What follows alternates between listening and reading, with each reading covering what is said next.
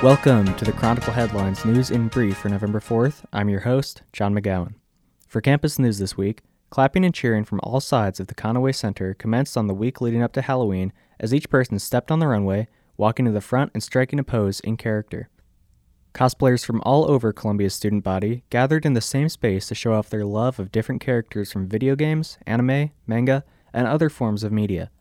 Inside the Conaway Center, located at 1104 South Wabash Avenue, the Japanese Anime and Manga Club, otherwise known as JAM, held its first ever cosplay contest as a part of Columbia's annual Wicked Week celebration.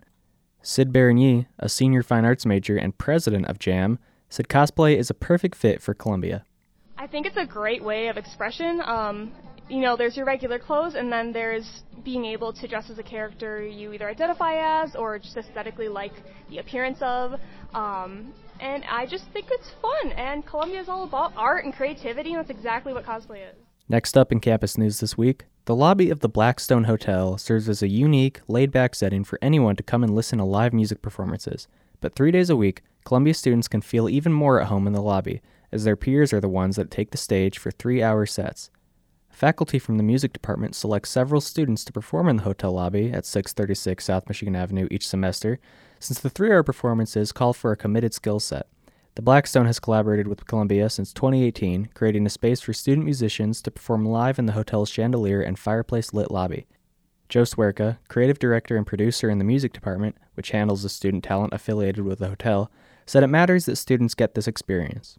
There's so many solo musician gigs out there. It's really important that our students be able to take advantage of that kind of work. Columbia students and alumni perform in the Blackstone Hotel lobby every Thursday, Friday, and Saturday from 5:30 to 8:30 p.m. The Chronicle's campus coverage this week also includes Elevate Chicago Dance 2022 recently brought a diverse showcase of Chicago talent to the Dance Center stage. In the Chronicle's arts and culture coverage this week, a bright room covered in artwork with predominantly pastel pink and blue colors is intermixed with sexual images and a cute caterpillar. In the colorful room, a dark painting with black and white imagery of a person looking at themselves in a mirror stands out. This is the artwork of Columbia alum J.J. McCluckey, and Matt Baudet, an adjunct faculty member in the Art and Art History Department, owns the studio that the exhibition was shown in.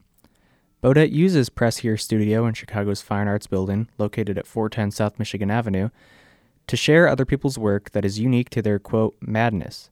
On October 15th, he held an exhibition of McCluckey's work that explored the mad experience for queer people. After he was diagnosed with schizoaffective disorder, Baudet found an outlet in art. Baudet said he recently started using madness to describe his work as a way to reclaim the derogatory meaning towards people with mental illness. On his exhibitions and the Q&As he holds after them, he said, I also get the opportunity to correct people on misunderstandings about mental health, so that when they leave, they're not just leaving with the wrong ideas, that we can engage in a very kind and reciprocal relationship. In the Chronicle's Metro coverage this week, as the midterm election season is approaching, it might feel overwhelming to register, learn as much as possible about the candidates listed on the ballot, and then vote for the best choices.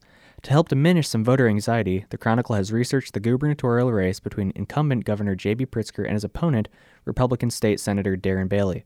Get the full info on both candidates at ColumbiaChronicle.com. The Chronicle's Metro coverage this week also includes Carrera de los Muertos has returned to Pilsen after 2 years, celebrating its 15th anniversary. And Fire Breathers and Puppeteers celebrated Chicago culture in the annual Arts in the Dark Halloween parade this past Saturday. In the opinion section this week, a new piece from staff reporter Sam Aburaba says the Islamic Republic of Iran has forgotten about a key ayah from the Quran. Let there be no compulsion in religion, for the truth stands out clearly from falsehood. Next, in a letter to the editor signed by the team at Columbia Votes, they write that it's time Election Day become a national holiday. Lastly, check out a new comic on procrastination from lead graphic designer Kayla Macedo. For more details on these stories and more, check out ColumbiaChronicle.com at any time, and be sure to sign up for our newsletter at ColumbiaChronicle.com/newsletter. For upcoming events this week on Saturday, watch Columbia College professor Taylor Hokanson host a live metal pour and make your own scratch block to have poured on site at this event held at Comfort Station in Logan Square. On Monday, build your connections and hear from recent grads working in a variety of careers within the photo industry at this virtual panel held by the Career Center. On Tuesday, make something that expresses your first-gen identity and connect with other first-gen students and Columbia staff at this crafting social held by the First-Gen Fan Club at the Makerspace in honor of National First Generation College Celebration Day. Next, come out to chat with Dr. Kim as he answers any and all questions from the student body at this event held by the Student Government Association. On Wednesday, Shannon Boole critiques modernism and connects architectural and art history with feminist concerns in her tapestries, photographs, and sculptures. Her lecture in photography will be held at the Museum of Contemporary Photography and is co-presented by the museum and the photography department at Columbia College Chicago.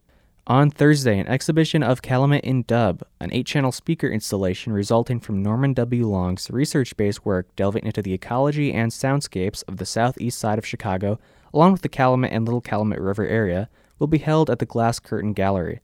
Next, learn more about all things graduation at the Fall 2022 Grad Expo being held at the Student Center, and, as a part of Native American Heritage Month, attend an excursion to the Field Museum to learn about the culture behind tobacco, a plant considered sacred to most Native Americans. And on Friday, another Native American Heritage Month event, attend a Student Diversity and Inclusion History Talk on Native American culture. Next, inspired by your favorite block-based video game, come craft some DIY pixel flowers in the Makerspace.